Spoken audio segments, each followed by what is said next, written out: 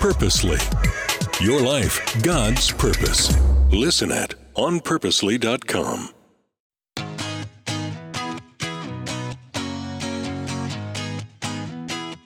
Today on the All Mom Does podcast, I'm so excited because I have the most glorious, gorgeous human being. She has just busted up the staircase to the studio and changed the entire vibe up here. Toni Collier, thank you so much for driving through the rainstorm and coming to see me. I had to drive through the rainstorm. Okay, I had to get on a plane, drive through the rainstorm, and come and be on this podcast. It's going to be a good day. Well, I love that you're here. And tell us a little bit about yourselves. I mean, of course, I am all kind of gobsmacked and fangirling on you. But tell my listeners who you are, where you live, all the stuff. All the things. Well, the most important thing about me is that I'm from Houston, Texas. Okay, I just want to put that out there right now. All right. Texas. All right. Now, unfortunately, I've been living in Atlanta for like 13 years. So I need to claim it, but I'm not because Texas all day. But I live there with my cutie little husband, Sam, who's a major part of my redemption story. And we have an 8-year-old. I call her my strong-willed blessing. We talked about that. Yep. It's a lot. She's just got some fire in her. She's got some fire. And then we just had a little baby named Sam Jr. He is 4 months and he is the most precious. Of course he is. Okay, bitch little thing. But I get to stand alongside my husband as he pastors our church, Story Church in Atlanta. I founded a women's ministry called Broken Crayons Still Color. We're helping women heal. Like that's just essentially what it is. Through courses, devotionals, community, all the things. And then now I'm a brand new, smacking new author. Yes, you are. My new book, Brave Enough to Be Broken, and a podcast host. Wow, what am I not doing? Okay, all right. Well, all that. I mean, maybe if your life's like mine, you're probably not cleaning a lot or cooking a lot. Cleaning, cooking for sure, Yeah. not on the to-do list. Let me just be honest about that. That just happens intermittently. It's okay. It's okay. It's fine. Everything's fine. Well, I love this ministry that you have to women and this way that you have positioned it that, broken crayons do still color. It's one of the things that in my tenure in women's ministry was really a challenge, was trying to provide what are considered sort of traditional offerings in women's ministry. Mm-hmm. Okay, we've got our Bible study and we've got our moms group and we've got these different things. But Toni, I tell you, the amount of challenge and trauma and life situations that were also popping up that didn't really seem to fit well within the common church narrative. Wow. It really was a struggle to try to serve and serve well to people who were having very different sometimes life experiences. Yeah. What has your experience been with trying to lead and serve in that way? Yeah. Well, I would say the first thing is that it's been extremely redemptive for me. You know, oftentimes we lean into the places that have been broken in our past, you know? And so with me, I've got sexual trauma and abuse in my past, manipulation from family members in sexual ways, losing my virginity at 13, drugs at 14 and 15, and alcohol, leaving my parents' house at 16, an eating disorder in college. I mean, all the things, divorce, toxic marriage, transitioning out of a really spiritually abusive church. I mean, I've got my fair share of pain and trauma. Right. And there was a moment in my life at 24 where I was not upset with God, but I was definitely pleading with him like, hey, brother, you got to do something. Okay. And I think that when I hit that point, I really felt like all this pain should not have been a part of my story. Fast forward 6 years now, and I'm like, I'm really grateful that I went through all that because now I get to serve women in all these different ways. Women with eating disorders, women with addictions, women that have gone through divorce. And now I get to look women in the eye and say, no, really, like I know from personal experience, like your brokenness actually does not discount you. As a matter of fact, it is where redemption is found. I mean, hope rises from the dirt. And so I've been doing that and it's been so great and redemptive. And be able to speak from it from a place of really knowing. Correct. What do you think are some of the biggest mistakes we make in our church communities when we are saying everyone's welcome here and your story matters and all the things that we say, and yet then we start having people show up who really aren't coming from a clean and tidy experience? Yeah. I think Bishop Jake says this. He says, if I don't see me, it's not for me. Oftentimes I think what's happened is sometimes we don't outwardly express that people aren't welcome or that it's, there's no spaces for them to grieve and to process through pain and abuse and all the things. But maybe we just don't have the leaders that have been through it for them to see, for them to say, oh my goodness, like if that leader, this crazy girl, Toni, if she can stand on stages, if she can still, color with her life and heal and do great things, then if she can do it, I can too. And I think one of the mistakes is simply just not having people that have been through really hard things in places of leadership within our church systems. People that actually have power and influence, that have actually been granted the ability to lead, in healed and whole places. And I think the second thing is I think that churches try to be the expert in everything. And I just don't think we have to do that. I think that we can be the expert in pointing people to Jesus, the source, and then we can be really, really great at resourcing people, connecting and locking arms with other organizations and helping people by connecting them to resources, even outside of the church, and not having to be the end all be all for resources. So yeah. Right. Talk to me about what you think in your experience, deep, true healing really looks like. Because Toni, I got to tell you, friend, I, in my tenure in pastoring, one of the things that started to make me cringe was when we would do cardboard testimonies. You know what I'm talking about? Oh, yeah, I do know that cardboard testimony. You flip them over. Goodness, I know. And some of my listeners have heard me talk about this before, but we would, and our intentions were so great. It was to say, hey, look at the redemptive power of God. Here's someone who went through this in their marriage, and then they flipped the cardboard over, and now the marriage has been fixed, or here's the addiction cycle or whatever. But I got to tell you, there were times that, for all the best reasons, but I think we were preemptive. Everybody loves a great redemption story. Yeah. But we like it to be sort of fast. And one of the things that I feel like I learned through watching that through the years is that healing takes a while. And true healing can take a while to stick. And sometimes we get so in love with a redemption story. I once was lost, but now I'm found, and we forget about the and now part. Like there's a space there. Yes. So what have you found as you have walked yourself through healing, as you are walking other people through healing? What is that process? What does that rhythm look like? And where do we get it wrong? That's so good. Well, I think first and foremost, I think that we all have to be okay with the fact that we live in a fallen, broken world, and we have never arrived on our healing journey, right? Like we're always going to face something. There's always going to be something that pops up. And healing isn't about vanishing the parts of our story that we don't like or that are extremely painful. It is about looking them in the eye, embracing the pain of those stories, and coming out on the other side with more hope. I think healing is not necessarily about being whole, because I don't think we'll ever be whole until we meet our Father in heaven. But it's about being able to come from a hope-filled place. I mean, we've all seen the woman on the Instagram Live that's like, oh my gosh, I hate everything. And she's just like pouring out from a bitter place, trying to tell her testimony, trying to have her cardboard moment. Right. And it's like, whoo, sweet girl, like, I just don't think you're there yet. And I think what's missing in that is that she's just not hope-filled. She's actually not hopeful that things can actually get better yet. And so I think healing looks like trying to bring ourselves on a journey to becoming a little bit more hopeful about our stories. For me, that's looked like embracing pain. I mean, I'm talking about it in my new book, like, I think the only way for us to really get on these healing journeys and find actual wholeness is for us to look pain in the eyes and say, you don't have a strong hold on me anymore. You can be present in my story, but you don't have to overrule it or overtake it.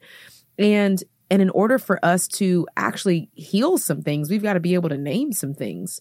And some of those things are really painful and really, really hard. And so that's what I've been doing. I've been looking hard stuff in the eyes for years. I mean, even now, I've been processing some things that I haven't shared publicly yet because I'm not hopeful about it just yet. Right. But, people ask me all the time, like, Toni, you're still in counseling? Like, what do you mean? I'm like, oh, I've still got work to do. I've still got to look some things in the eye. And I don't ever want to just arrive in my healing journey. I want to keep going back when I have the strength to say, okay, well, what else in my past is there? What else is keeping me from being a whole mom? Because we don't just, our healing doesn't just isolate itself. We're not just unhealthy daughters. We're also unhealthy moms and unhealthy wives and unhealthy friends and coworkers. So we got to heal those things so we don't leak. Right. I love that phrase, leak, because a friend of mine and we laugh a lot about you're leaking. You know, we're accountability partners with each other. We'll say, you're leaking. We have some stuff that's showing good. up. That whole place of being able to look pain in the eye, I love that wording. I've had people say to me before, because, you and I were chatting about this, having 8 kids. One of the things that people will say to me is, how did you birth that many kids? And I don't know, actually, is the short answer. No. But I can remember many times in those experiences, there was the trying to run away from the pain of birthing something, trying to back up from it and trying to put it away. And then there was that moment where I learned through the years, if I would just lean into it and let the pain do what it was supposed to be doing, sometimes it could accelerate and make that whole process, I'm not saying easier, but at least I was working with it at that point. Wow. I wasn't fighting myself.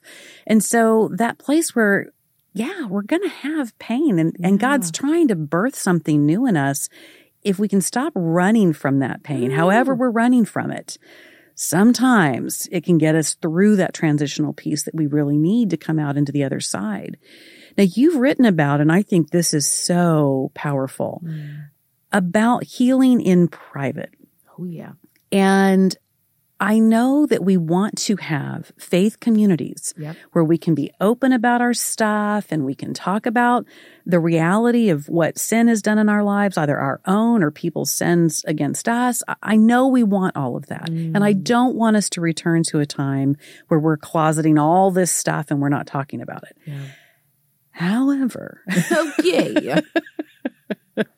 these moments and these times where we are so public about some of the processes that we're walking through, talk me through the difference between hiding from something that's going on and really going in that place where God can work with us and he can help guide the telling of that story before we start telling that story and it gets concreted as part of our biography. That's so good. Well, I think first and foremost, there's a difference between authenticity and vulnerability. And, I this over the years, vulnerability has been this sexy word. Everybody's like, I'm so vulnerable. And the truth is, like, there are spaces where we should not be vulnerable, okay? Where we can be authentic, right? Like, show up as our authentic selves. You're going to get all of me right now on this podcast. I'm going to be all of loud, crazy, ratchet a little bit Tony that loves Jesus and shows up and is excited about hope. But I'm not about to tell all my business, okay? Right. I'm not about to vulnerably tell all my business here on this podcast. And I think once we start to realize that we can be authentic without having to tell all of our business, I think what it frees us. What it does is it frees us because then we begin to show up authentically in all the different spaces, even in the secret places with God. The truth is, I think, part of the reason, at least for me and my story, the reason why it was so hard to heal in private is because I didn't actually trust that God could hold it. I needed to put it on full display and tell everybody else because I didn't trust that he could hold it. I didn't trust that he could, make me safe or make me feel protected because there was so much darkness in my past. And I was like, well, God, where were you then? Right. You can't hold it now. Well, when I became a follower of God and not a fan, right, and not just showing up on a Sunday morning, lifting my little hands, acting like I knew all the worship songs, but didn't have any type of relationship with God Monday through Saturday, when I started to really get to know him and trust him, I felt more safe to go to him. And so then my secret places with him and my quiet time with him looked totally different. I was able to show up and express some things to my husband from a little bit more of a hopeful place because before I had made my husband my God, I had made him my Holy Spirit. And so I would bring him things that he couldn't carry. Only God could carry. And so I think what we just have to do is set ourselves up in a way that says, number one, I can be alone or I can feel lonely, but I don't have to be alone because God's always with me. And from that place, I think we can muster up the strength to be able to bring things to our safe communities, not our full-on public platform communities, okay? Right. But our safe communities, our intimate circles, our 2 or 3 that know us deeply and say, I've been processing this and I just want to bring this to a safe space. and then go from that point. But I think we just got to work backwards in it. Right, right. Yeah. I know that we're in an interesting season in our faith communities in the church, and there are challenges in all of that. Without getting down too far a rabbit hole in terms of all the different things that are going on and the experiences that people are having and trying to determine how they're going to be engaged in their faith communities, if they should be engaged in faith communities, on and on and on. You did have an experience with a toxic faith community that you had to break free from. Yeah. How do we do that check to make sure we're with a healthy group of people, that there is still accountability, but there is support, that there is challenge and iron sharpening iron, but there's not manipulation? How do we do that? Because honestly, Toni, in many ways, the ways our faith communities are set up are breeding grounds for some of the things that have become very problematic. And at the same time, if we close ourselves off to everything, then we can miss a lot of the good that God wants us to get out of a faith community. So guide us in that, because it's tricky these days. Yeah. Well, I'm glad you asked the question. I feel like I only have the authority to speak into this because I've done it wrong, and I've experienced a really bad environment. I've experienced a really healthy environment, and now we're actually pastors, right? Like people are like, okay, you had a really horrific experience with church. How the world are you back in church? And then now as a church planner, I'm like, well, surprise, guys, God redeems. But I think boundaries have been very important. Boundaries that are strong enough to keep the bad stuff out, permeable enough to let the good stuff in. I'm an all in or nothing type of girl. I'm like, go big or go home, baby. I'm like, I'm all in. I will die for you, or you're dead to me. You know, like that's kind of where I'm at. Well, what's happened is that I've kind of found that life really is about the messy middle. It's about the complex view of the world, the gray areas where, you've got these boundaries that are strong and that keep you and fend off harm from really bad things. But then also you've got, a little bit of softness so that when good things do come, you're able to receive them and to bring them into your life. So I think boundaries is a huge thing. I also think awareness of yourself helps with awareness outside of yourself. So I always question myself because, my dad, I grew up with a dad who's really verbally abusive. We have since healed our relationship. But then I ended up with a really verbally abusive husband.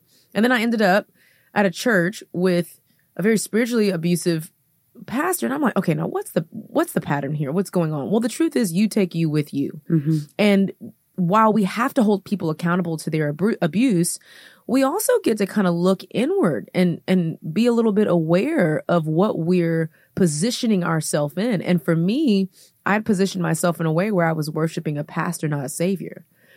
And when I started to realize that I had put man in the place of God, what had happened was I started to, for some odd reason, drift into healthier environments because I was positioning myself in healthy environments that I could clearly see. This pastor doesn't want me to worship him. He's pointing me to God. Well, when I got into a new church environment, North Point Community Church, under the leadership of Andy Stanley, no one was trying to claim God, play God, get close to you. Everybody was like, no, like this isn't about us at all. They were pushing everything off of them. And that was a new thing for me. Right. I'd come from an environment that was like, we serve the pastor. Our purpose is connected to the pastor. We do all these things. It was so man. I think one of the telltale signs of a healthy church is that it's less about what happens in the room and more about what happens in your heart. I think that's a good foundational start. And I think the second thing is, this is, maybe common in the African-American church. I think when pastors say things like life change, like true life change happens in circles, not rows, meaning it happens outside of the church and in your home, with your community, with the people you love and know.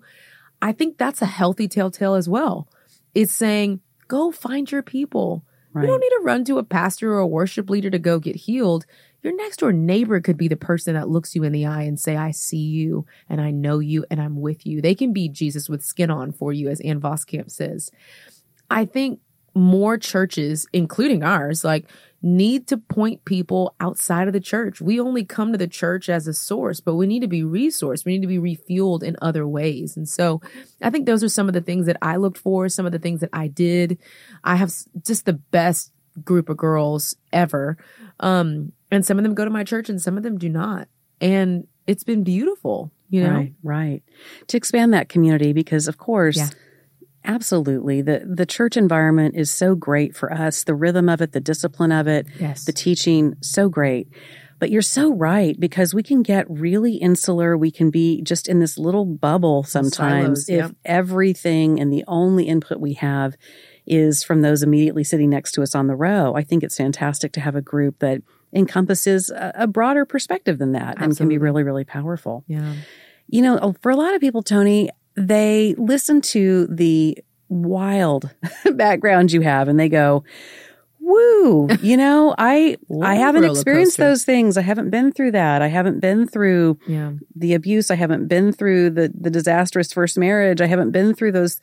And they sometimes might recuse themselves from thinking that they have wounding, that they have pain that counts. Yeah. I think sometimes we tend to, just like if you go to the ER and they say, where is your pain on this scale? Right. It's like, well, you know, it's somewhere between, you know, a sprained ankle and a toothache, you know. But when it comes down to the residual effect of any pain in our life, we are getting better, I think, as a faith community about understanding trauma and how it impacts us.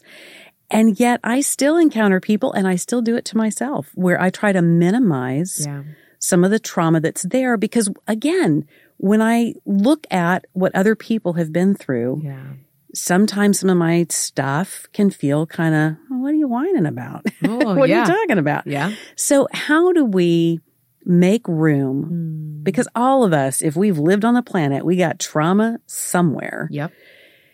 How do we make room for that and give ourselves permission to heal from some things that may, in perspective, not seem as big as some of the stuff that we hear talked about from the platform or from some of our spiritual leaders? Yep.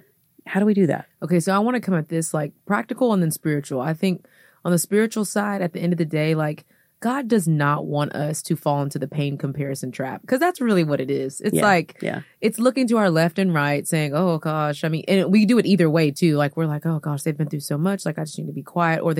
Or it's like, ooh, that person's been through like, whoa, so much. Like they're really messed up. I'm fine. I'm you know, fine. like we kind of, Yeah. you know, play both sides of the coin there. But I think when Paul wrote to the church in Corinth that God's grace is sufficient for us, he made it super personal. If you really dive into that scripture, Paul could have said to the church of Corinth, hey, by the way, like God's grace is sufficient for all y'all up in here, right? Like, but what he said instead was, you know, when I go to God about my weakness, when I, Paul, go to God about my weakness, here's what he says directly to me. He says, Paul, my grace is sufficient for you.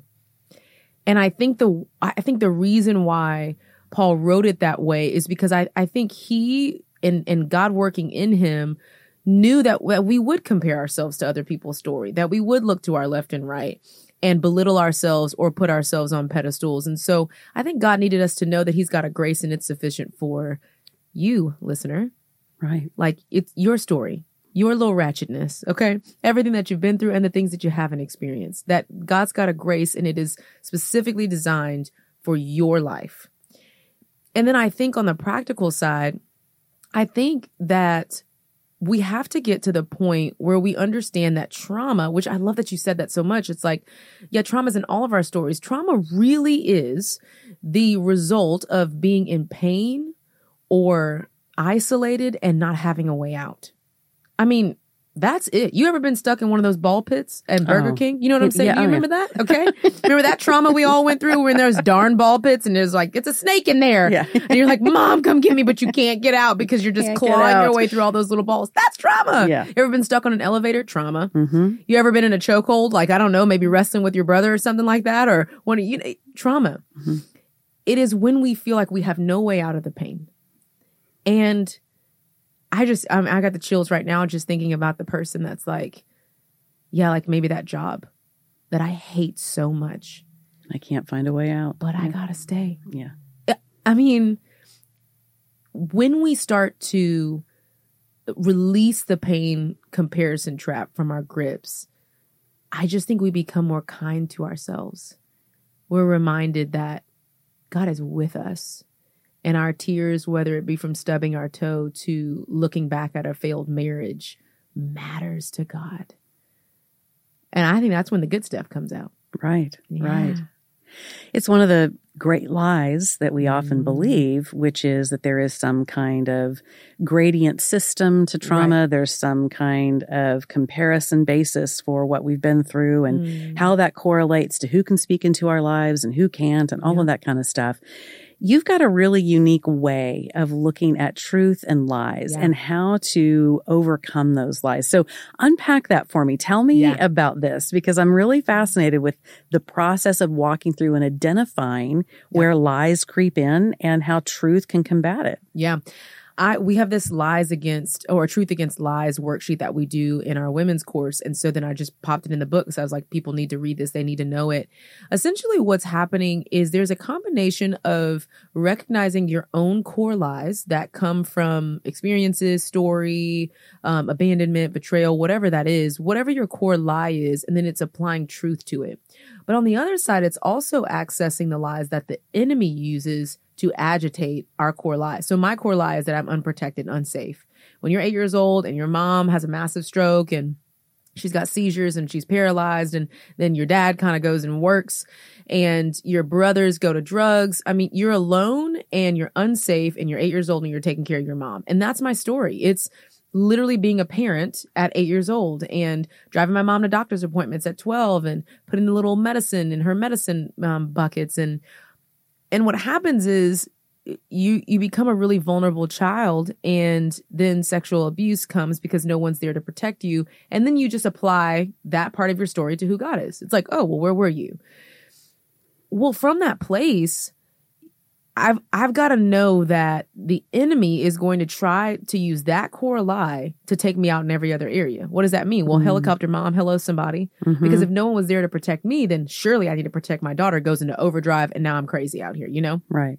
Well, what you have to do is access your lie, and then you have to apply God's truth to it. One of the ways that I applied God's truth to this like, I'm not protected lie was to find scripture that spoke against that.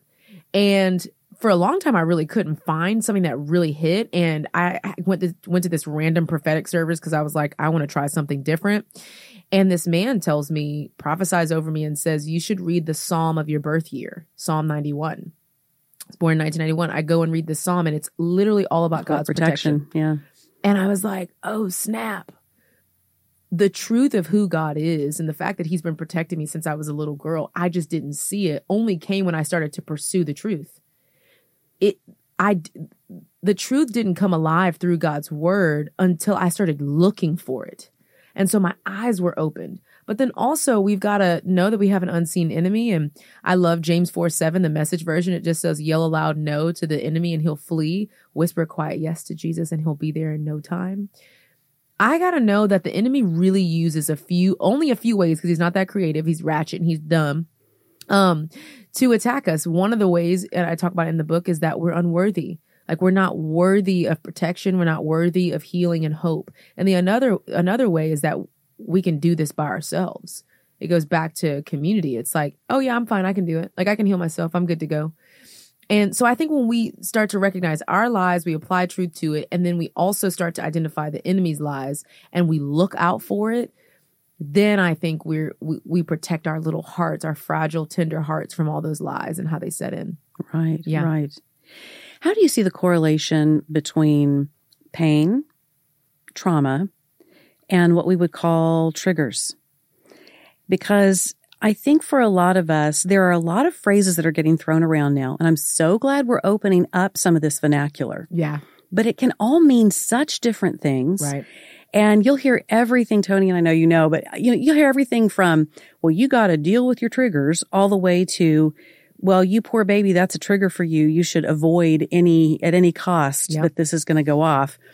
How do you work with that within the women who are under your ministry and under your shepherding? How do you handle the triggers conversation? It's really good. I had a woman, I'm so glad you said this. I had a woman who had some really bad hurt with her parents. So there was just some pain there. It was cultural pain. It was like, you need to be doing this. You should be a doctor, et cetera, et cetera. And so she started striving essentially in everything. Like, well, I've got to do this to make my dad proud, and I've got to do this. And every time, so there was this moment where she was sitting down for dinner with her parents. And she was so excited because she had all these great things that she wanted to tell her parents in middle school. Like she wanted to come home and tell her dad all these things. And she's telling him and telling him. And he's not responding at all. And she's like, Dad, did you hear what I said? Like, I did this in school. I did this. I got this grade. And I'm just awesome. And he goes, yeah, well, you didn't do the dishes. Oh, yeah. So I'm not listening because you didn't do the dishes. And so she gets up and she goes and does the dishes, and her back's turned to her family, and she's just weeping because the one thing that she wanted was for her dad to just listen to her and say, wow, what a great day you had at school. But she had to do something to access his love. Well, now she would say around the holidays, she gets triggered. She's not sure how to act around her dad. So does she just leave her dad? Like, does she just not go home? The way that we would deal with that is by, number one, pressing into the healing that she needs that only she can give herself. The truth is, her dad may never change. People don't have my story, right? Like, they don't have my story of like, I sat down with my dad, we had this conversation, he changed, our relationships rebuilt. Awesome. I'm so grateful. That's a privilege that I get to have that story. Not everybody has that. Right. Still to this day, that's her dad. Well, what does she do? Does she just avoid her father? No, she goes and heals what she can control. And then she puts boundaries up. Boundaries that are strong enough to keep the bad stuff out and permeable enough to let the good stuff in. Right. And that's okay. And I just don't think we have to look at our triggers and pain from a victim place. We have power and dominion. Right. Right. We can set ourselves up in ways, and we can be vulnerable and honest and brave enough to be broken to say, okay, there's some boundaries that I need to put up here. Right. So I can't just be all triggered all the time. Right. And that's okay. Right.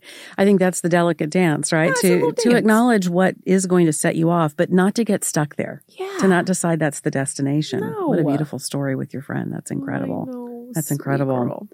Well, the book is Brave Enough to Be Broken, and I am just so delighted that you've been able to join me here today. Yay. Where can listeners go to find out more, find the book, all the good stuff? All the things. Everything is Toni J. Collier. ToniJCollier. The website, Instagreasy. The book's on the website. It's called Brave Enough to Be Broken. And it's been cool. It's been cool watching women read it already. Early copies, all the things, because they're like, oh, this is a powerful story. But what's really more powerful about the book is that there's actual strategy in there. Right. How do I actually go on a healing journey? And that's what I'm really excited about. I love that. I love phenomenal stories combined with, and here's a way to do it. That's fantastic. Well, Toni, I can't thank you enough for being here. It's so fun to get to have you in the studio in person. That's just a delight, and just all the best as you continue this journey to helping women identify and heal from the things that have broken them, and to learn that they absolutely still can have creativity and color and beauty in their lives as a result. So thank you so much for all that you do. Hey, here at All Mom Does, we love it. I know that this episode is going to mean so much to you. So would you just grab, I don't know, maybe a screenshot of this episode, or grab the link and send it to somebody who you think would be, really helped by what Toni has to say and her message today. And of course, I love to see you over on the Instagrams. I'm Julie Lyles Carr, all the places. You can also check out allmomdoes.com, where you will find all kinds of fun and informational kinds of stuff. Rebecca puts our show notes together each and every week, so be sure and check those out as well. And I'll see you the next time on the All Mom Does podcast.